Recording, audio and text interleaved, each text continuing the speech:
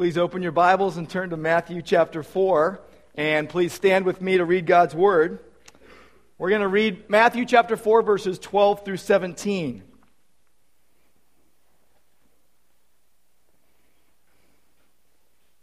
Matthew 4, starting at verse 12. Now when Jesus heard that John had been taken into custody, he withdrew into Galilee, and leaving Nazareth, he came and settled in Capernaum, which is by the sea, in the region of Zebulun and Naphtali. This was to fulfill what was spoken through Isaiah the prophet. The land of Zebulun and the land of Naphtali, by the way of the sea, beyond the Jordan, Galilee of the Gentiles. The people who were sitting in darkness saw a great light. And those who were sitting in the land and shadow of death, upon them a light dawned. From that time Jesus began to preach and say, "Repent, for the kingdom of heaven is at hand." And Lord God, we thank you for your word this day. We pray, Lord, that you'd open our eyes, that we would see wonderful things in it. And we pray in Jesus' name, amen.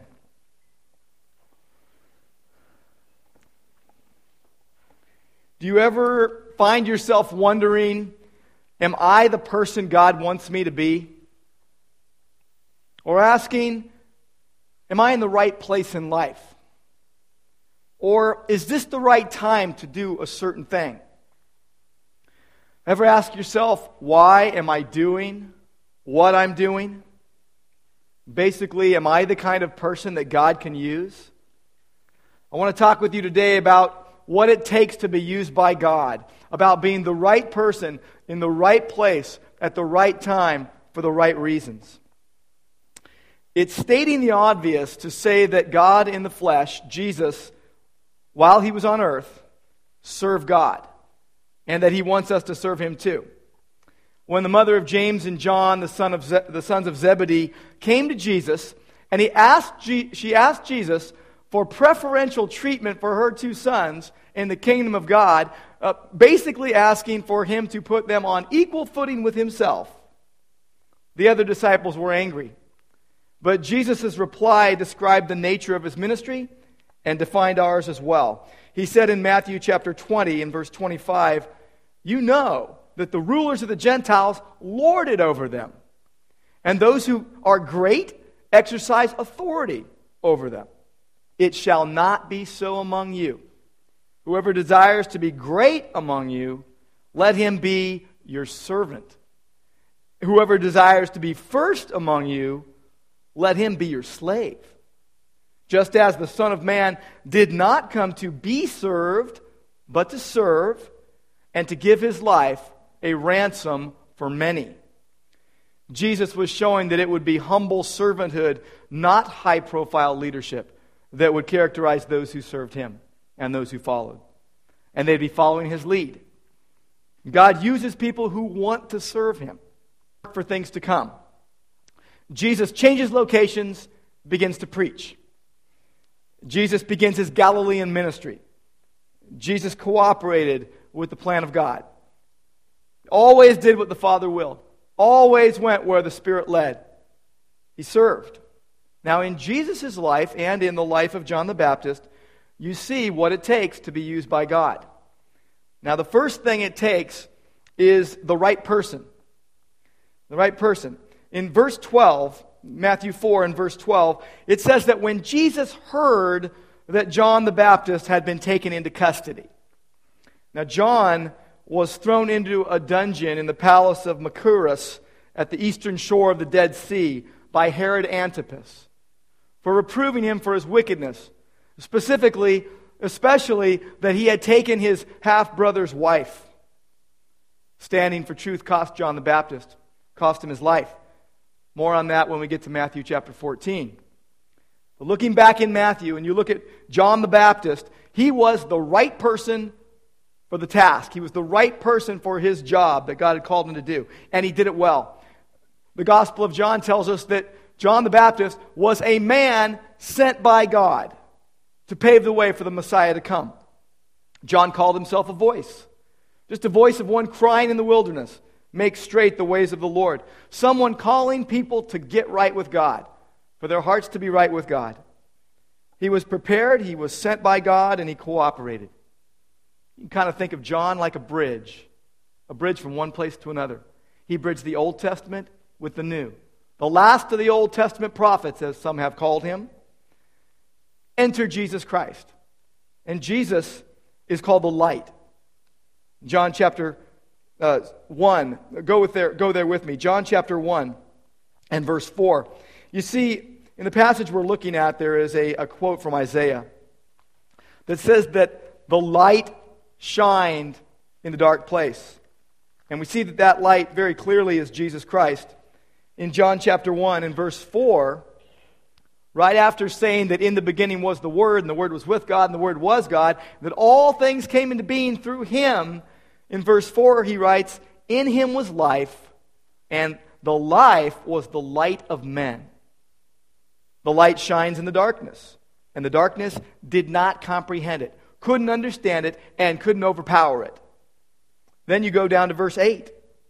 Speaking of John, it says that he came to testify about the light. It says he was not the light, but he came to testify about it. Verse 9 says there was the true light, that's Jesus, which coming into the world enlightens every man. Then you go over to see what Jesus said about himself in John chapter 8. John chapter 8 and verse 12. Jesus said, I'm the light of the world. He said it very clearly. He said it very plainly. I am the light of the world, and he who follows me will not walk in darkness, but will have the light of life. He said that in the treasury, as he taught in the temple, at the end of the Feast of Tabernacles, where they remembered the pillar of fire that God used in their wilderness wanderings to lead them from one place to another. See, every light eventually went out. But Jesus was claiming to be the light of the world that never goes out. A powerful image to his readers, to his hearers. Look at John chapter 9.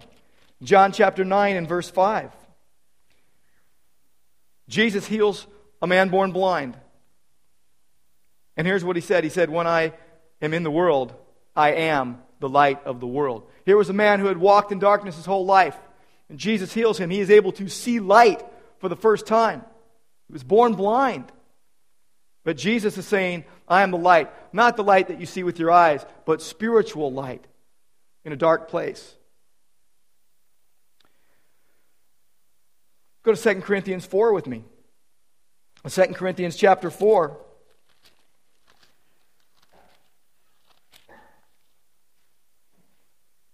Speaking of the gospel being hidden, it says that even if the gospel is veiled, it's veiled to those who are perishing. And in verse 4, 2 Corinthians 4:4, it says, in whose case the God of this world has blinded the minds of the unbelieving, so that they might not see the light of the gospel of the glory of Christ, who is the image of God. For we do not preach ourselves, but Christ Jesus as Lord, and ourselves as your bondservants for Jesus' sake.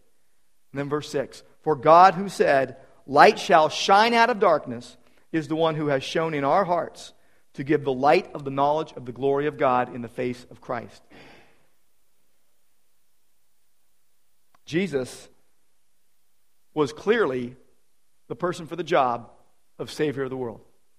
In fact, it was shown over and over again, abundantly made evident in this Gospel of Matthew, in the opening parts of Matthew. It's recorded in Matthew his genealogy, his background, his unique birth, of the adoration of the wise men, the anger of political rulers, Old Testament scripture being fulfilled left and right.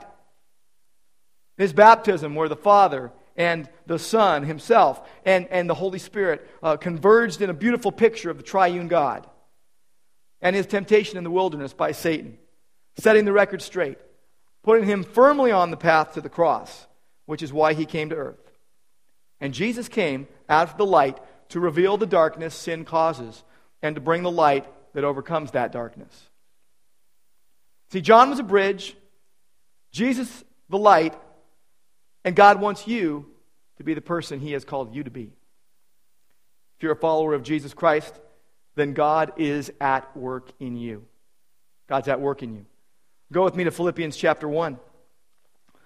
In Philippians chapter 1 and verse 3. tells us how God started a work in us, and He will finish that work. Philippians chapter 1 and verse 3, I thank my God in all my remembrance of you, always offering prayer with joy in my every prayer for you all, in view of your participation in the gospel from the first day until now. For I am confident of this very thing, that He who began a good work in you will perfect it until the day of Christ. God's at work in you. He wills and does what He wants. He's at work to conform you to the image of Jesus Christ.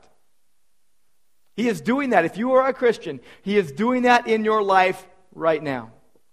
Wherever you are in life, and you might be thinking, I'm not making any progress. You might be thinking, but I'm failing so often, or I'm going the wrong way. If you're a Christian, God is at work in you to conform you to the image of Christ. John was a bridge, and Jesus is a light. We're more like clay in the potter's hands. In fact, go to Isaiah chapter 64 with me. Isaiah chapter 64 and verse 8. See, God is shaping us and molding us into the people He wants us to be. Isaiah chapter 64. In verse 8 it says this, But now, O Lord, you are our Father. We are the clay and you are the potter. And all of us are the work of your hand. And then go back in Isaiah with me to Isaiah chapter 45. In Isaiah chapter 45 and verse 9. Speaking of how powerful God is and what He does, verse 9 says, Woe to the one who quarrels with his maker. You don't pick a fight with God. Woe to the one who quarrels with his maker. An earthenware vessel among the vessels of the earth. Will the clay say to the potter, What are you doing? Or the thing you are making say, He has no hands? You can't quarrel with God, because our job, as God is shaping us and molding us, being at work in our lives, making us into the people He wants us to be, our job is just to relax, sit tight, cooperate. Then do what God's calling you to do. The question you need to ask yourself is, am I cooperating? Am I cooperating with what God is doing in my life? See, when we speak of cooperating with God, we operate in many realms. In homes, in schools, in offices, in communities, many environments, some of which are friendly to the gospel, some of which are hostile to God. It's a wise person who sees what they do as being bigger as just what is seen. A part of a larger plan of God to prepare people for eternity. We operate in conjunction with God, aware of who He is, aware that He is in control, and yielding to His will and to His purposes and to His plan. That's cooperation.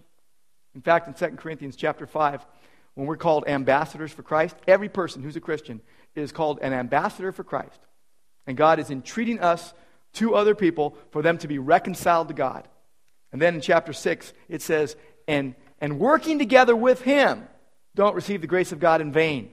Ambassadors are to work together with God. Somehow God mixes our efforts and His plan, and He uses us. He uses us in that plan. He's at work in you if you're a believer. So go along with it. Cooperate. Recognize it. But the first thing is, you need to be the right person. The person God's making you to be. The second thing is, the right person needs to be in the right place. See, everything happens somewhere. God put us on earth. Now, sometimes you might say to somebody, what planet are you from, right? But we're all from earth. God has put us here on earth.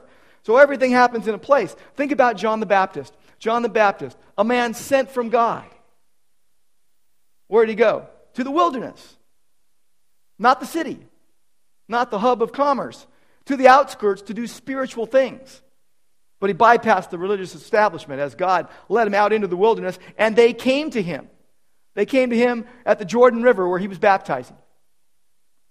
Getting people ready for the coming king in a specific place at a specific time. He was in the right place for God's plan to unfold. Now, in this passage of Scripture we're looking at today, Jesus, it says in verse 12, hears that John had been thrown in jail, and he withdraws into Galilee. Withdraw means to escape danger. He goes into Galilee, leaves his hometown of Nazareth, and goes there by the seaside town into Capernaum, down by the sea. Some of you wanted to go to the sea yesterday to get away from all the smoke.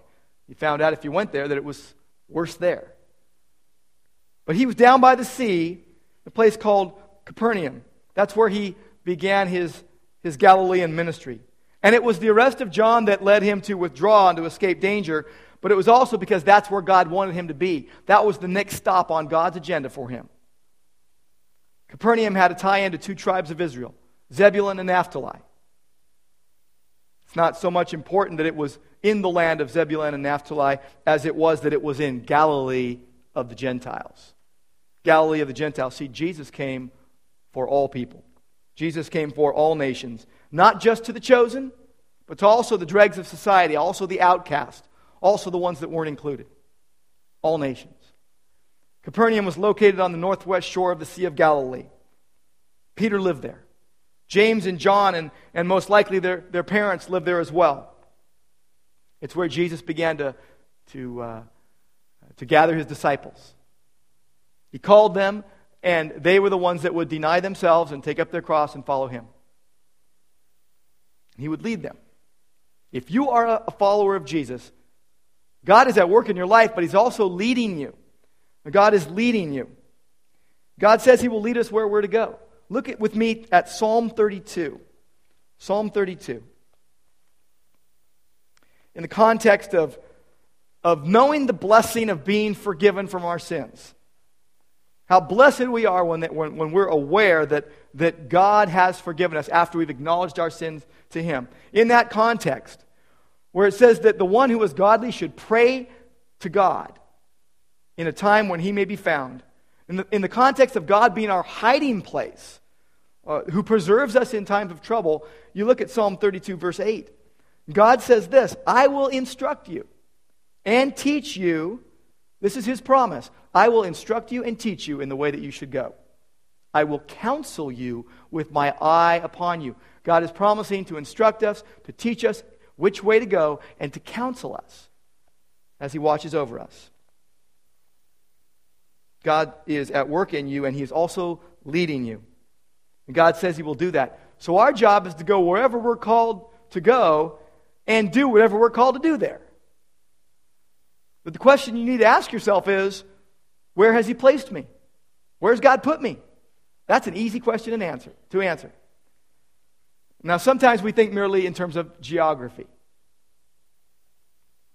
We live in a particular place. We work in a particular place. We go to particular places and do particular things. But more important than geography is the condition of our heart. See, geography is secondary. It's not primarily a matter of where you are, but of what and who you are when you're there. The person we are who goes to those places. And the right place is righteousness. Righteousness.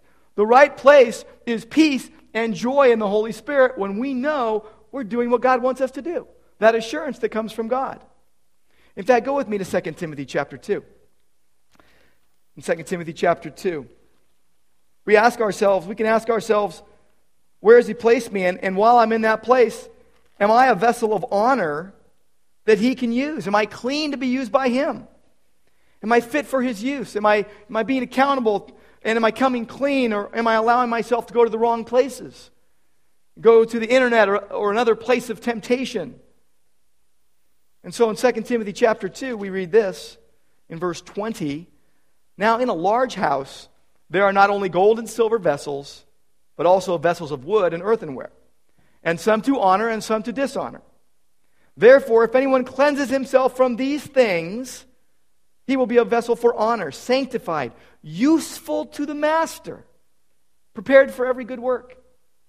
Reminds us of Ephesians chapter 2 and verse 10, that we are God's workmanship, created in Christ Jesus for good works.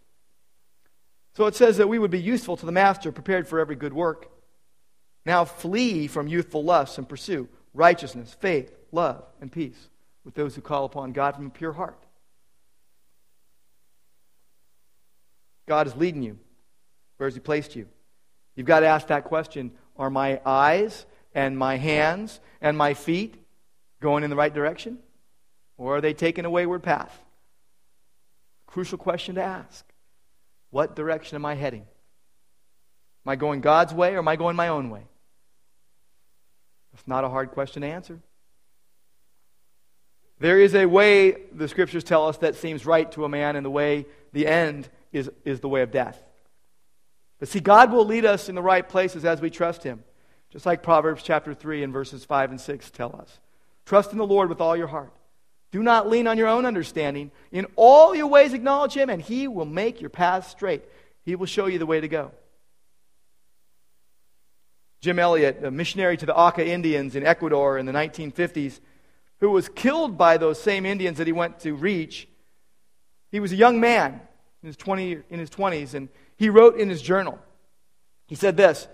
One of the things he wrote was, "Wherever you are, be all there." Now, sometimes we're in a certain place and we're just thinking about the next thing. Where am I going next? Or the thing we want to do more than what we're doing at that point, and we can't wait to get to that point. And what happens is we spoil the time that God wants us to seize the opportunity. So Jim Elliot said, wherever you are, be all there. And then he said, live to the hilt every situation you believe to be the will of God. Live to the hilt every situation you believe to be the will of God. See, you've got to be the right person in the right place. And the third thing is, the right person needs to be in the right place at the right time. God's timing is perfect. Think again about John the Baptist with me. John the Baptist was roughly 6 months older than Jesus. And he started his ministry in God's perfect timing. You look back in Matthew chapter 3 and verse 1, it says, in those days, in that specific time, John the Baptist came preaching in the wilderness. At a specific time, at a specific place, he came preaching and he appeared there. And it wasn't by accident. It was perfectly timed to coincide and to overlap with Jesus. Like a well-made, handmade cabinet or drawer, perfectly dovetailed. Or like a perfect relay race with an excellent handoff. It was timed perfectly. In this passage of Scripture in Matthew chapter 4, we see Jesus arriving where He was supposed to be at the perfect time. Look at verse 14. This was to fulfill. What was to fulfill? Well, Jesus leaving Nazareth and going to Capernaum. Going into Galilee, into Capernaum.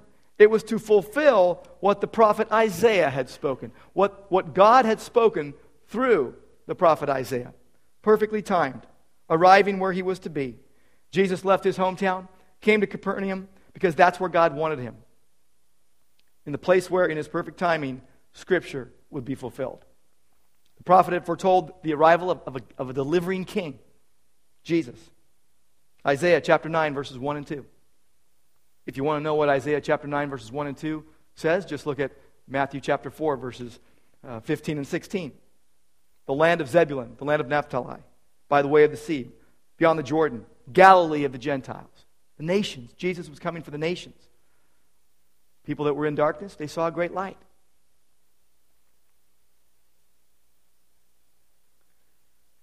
Jesus was that light. Jesus was that great light shining in a dark place.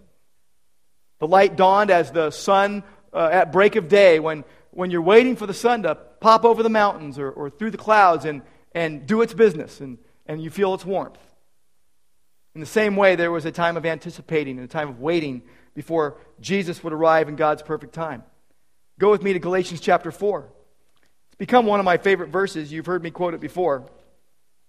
But Galatians chapter 4, we see that at the perfect time God was sent. God sent the Son. Galatians 4:4. When the fullness of the time came, when the time was ripe, when the time was right, God sent forth His Son, born of a woman, born under the law, so that He might redeem those who were under the law, that we might receive the adoption as sons. That was His purpose. And it was done in perfect time. Perfect time. I've said it before, but that Greek word, sent forth, literally means to throw. It means to cast down, ekbalo. And Jesus was cast out of heaven for His good behavior, that He might come to earth and deal with our bad behavior. deal with our sins and to go to the cross for those sins. But Jesus was sent at the perfect time. Look with me at Ephesians chapter 1. The next book in the Bible there after Galatians. Ephesians chapter 1 and verse 7. It says that in Him, in Christ, we have redemption through His blood, the forgiveness of our trespasses, according to the riches of His grace, which He lavished upon us. In all wisdom and insight, He made known to us the mystery of His will, according to His kind intention, which He purposed in Him, according to God's plan. And then it says this, His kind intention that He purposed in Him, according to administration suitable to the fullness of the times. The right time. Fullness of the times, the summing up of all things in Christ. So the time was right, and Christ was sent. Jesus' arrival was perfectly timed. So was every one of His earthly actions. So was every one of His earthly interactions. First part of verse 17 says, from that time. That little phrase, from that time, signifies a specific point in time. And also the start of a new action. Sin had shut the light out. And Jesus was coming to earth to make mankind sensitive to sin once again. And to restore the life and the health that sin had destroyed. But God's timing is perfect in your life. If you're a Christian, God's timing is perfect in your life. It might not be the time you want it to be, but in the lives of His children, God's timing is perfect. But His timing is different than ours, isn't it? We want what we want, and we like it when we want it. And we like things to happen according to our plan. But God wants us to wait upon Him and to stop and look around at the opportunities He puts right before us. But we're so focused on the task that we think we have to do, or on the thing that we think we must do in the future, and we sometimes miss it. And the question you've got to ask yourself is this: am I dealing with my timetable or God's? Am I working on my timetable, or am I waiting on God's time? Maybe you're angry about the work that you've been given to do. Maybe you're resenting it. Maybe you're frustrated that you don't see more success in what you do, or you don't get more recognition. Maybe you're frustrated that things haven't worked out in your life the way you would hope they would. And we know God's timing is perfect. We've got to ask, am I dealing with my timetable or with God's? Maybe it's something that hasn't happened in your life yet, and you just think it's got to happen. God knows. God knows that frustration. God knows that impatience. God knows. Jeremiah 29:11 says, I know the plans I have for you, declares the Lord. It's a declaration from God. I know the plans I have for you. Plans to prosper you, not to harm you. So things aren't going so great. It doesn't mean God's trying to harm you. And it does not mean that God is trying to punish you for something you've done. I know the plans I have for you, says the Lord. Plans to prosper you and not to harm you. Plans to give you a future and a hope. A future and a hope. See, God's timing is perfect. Wait for it. Wait for it. I don't believe in coincidence, and I don't believe in chance happenings for the people of God. God is sovereign. God is all-knowing. He is in control. And everything that happens, God either plans it, purposes it, or allows it. For a reason. He's working all things together for good to those who love Him. So the right person needs to be the right place at the right time. And there's one last thing. The fourth thing it takes to be used by God is that what we do must be for the right reasons. And that's crucial. You could have all the other things in line. You could be the right person in the right place at the right time and then do it all for the wrong reasons. See, your motives matter. Why you do what you do matters. To be used by God, it takes the right person in the right place in the right time, but for the right reasons. Think about John the Baptist again. He didn't let himself get caught up in people's misconceptions or misunderstandings of why he was there. They asked him, "Are you the Christ?" Well, sure I am. Follow me. That's not what he said. He said, I am not the Christ. No, I'm not. See, he knew his place and he stayed in the place that God had given to him. He didn't cross the line because he was doing it not for himself, but for God. See, that's what happens when people cooperate with God. Things just seem to fall in place. You don't have to strain. You don't have to worry all the time. It just falls in place as God leads and as you follow. Ready, willing, and able to do what God calls you to do. Ready for marching orders. Willing and able to act. In verse 17, Matthew chapter 4, you see Jesus, the Prince of Preachers, beginning to preach. Jesus, in verse 17, what did Jesus preach? Well, here it's recorded, repent, for the kingdom of heaven is at hand. Is that all he said? No, you can look in the other Gospels and see that in that very time, there were a lot of things Jesus said. This is a summary, but it's a great summary. And it sounds pretty familiar, doesn't it? It's the same thing that John the Baptist preached. I remember first time I heard Billy Graham preach. Billy Graham Crusade in 1985. And I was a counselor at Anaheim Stadium. And I remember after he preached thinking, that's it? That's all it was? That's the big preacher? Wow. It was because he wasn't trying to be anybody but himself. And he wasn't trying to please anybody but God. And what was he doing? Just being used of God. What was John the Baptist doing? Well, he was just coming to do what he was called to do. They asked him, who are you? I'm just a reed shaking in the wind, blowing in the wind. I'm just a voice out in the wilderness. Make the paths ready, make straight the way of the Lord. And what about Jesus? He starts to preach. He proclaims something. Repent, for the kingdom of heaven is at hand. God incarnate, preaching. Wouldn't it have been great to hear those words? We read them. Repent, for the kingdom of heaven is at hand. Change your mind. Change your ways.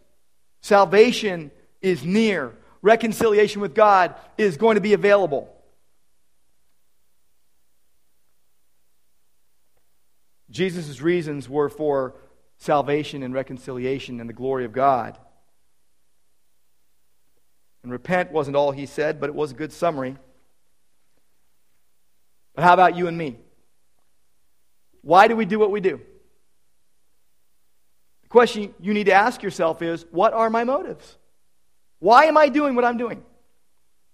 You know, if our motives were all written on our sleeves every day, we'd be in big trouble, wouldn't we? Everyone would be upset with us. People would be shocked.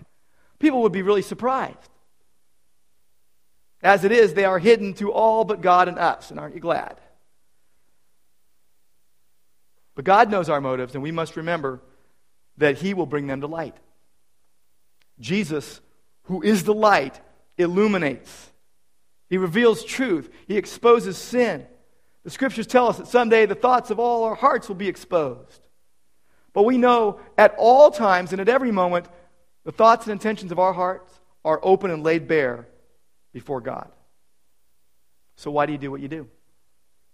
Why do you practice law? Why do you lead a company? Why do you manage a household? Why do you teach your children? Why do you teach school? Why do you pay your taxes? Why do you enforce the law? Why do you love your spouse? Why do you reach out to your neighbors? You do whatever God gives you to do, right? There's ample reason to dive in with gusto to whatever God calls you to do. As Ecclesiastes says, whatever your hand finds to do that. And do that with all your energy. Dive in with gusto to whatever God gives you, whatever task there is at hand, because it's a gift from God. It's a gift from God, and we're made to be used as God's instruments, God's tools of grace in a needy world, wherever we find ourselves. Not for our own good only, we will be blessed, but for the good of others, and overall for the glory of God, over and above everything. And that's a mission bigger than us. That's a mission bigger than our family and bigger than this church, and something you can really get excited about because it's so much bigger than us. It's God Almighty being pleased to use us in some way. That's something to get fired up about. God is pleased to use you for His glory in whatever way He's wired you up to do His work. Are you a homemaker? Do that to the glory of God. Do you work in an office all day long? Do it for God's glory. You look at a computer screen all day long and you wonder sometimes, what am I doing? Do it for the glory of God. Do you work in a kitchen? Cook for the glory of God. Are you a student?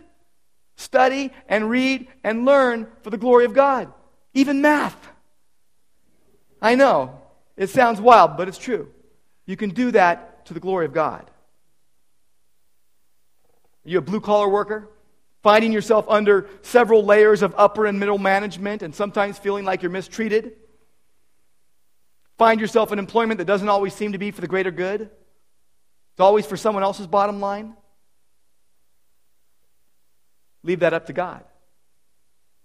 See, God has called you, and you work for the King of Kings more than you work for your boss. His eye is on the sparrow, and His eye is on you to inspire you and to motivate you to do what you do for His glory, for His reasons, for His greater plan that you can't always see, but you know is in operation. Do whatever you do for the glory of God. I don't know if you've ever thought about it, but you are the only one that can do your job. Like, what? What do you mean? They can get someone else. Well, you are the only you that can do what you have been called to do. You're not indispensable. But who knows that God has not called you to the thing that He's called you to do for such a time as this? That He has a stealth plan that is in operation and unfolding, and He has people, His people of all ages everywhere. Everywhere. All over the place. In schools and homes and offices, in county offices, in government offices, in fire stations, in police stations, overseas and at home, in small towns, in big cities, as students and teachers, as dishwashers and clerks and greeters and attorneys and checkers and cooks and day laborers and maids and gardeners and doctors and pool cleaners, as unemployed skilled laborers and executives and accountants, in nursing homes and mansions, in shanty towns and shacks, in homes paid for and in pre-foreclosure. God knows where His own are at all times. There is never a moment when His care falters.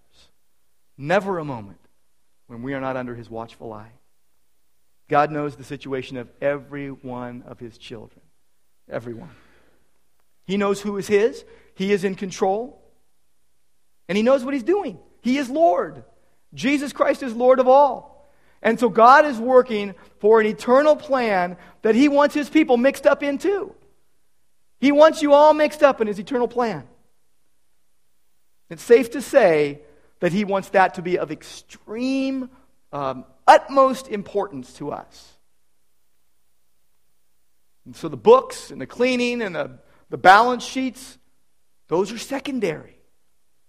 Those are secondary. The bottom line is eternity is approaching, eternity is drawing near, and God is preparing a people zealous for good works, for Himself. He is calling people, and they are in His workforce for His master plan to save multitudes, to reconcile people to Himself. So believe it or not, you are right where God wants you to be today. Exactly where God wants you to be today. Even if you're like Jonah and you're running from where he led you. He will prevail. He's in charge. Now you can do it the hard way or the easy way. You can do it God's way or your way. Either way, God will be victorious. He'll get the glory. So it's always better to cooperate. It's always a good thing. But the cool thing is, He gives us the desire to cooperate. I delight to do your will, O God. Thy kingdom come, thy will be done, on earth as it is in heaven. And it takes a willing heart. A willing heart. So, ready to get to work? Let's pray. Lord God, we want our hearts to be willing. And we do want to pray, Lord, with all our hearts, your will be done. And we pray, Lord, that as you are pleased to use us, that we would cooperate wherever you've placed us. We might not like where you've placed us, but we can love you because you put us there. And we thank you, Jesus. Amen.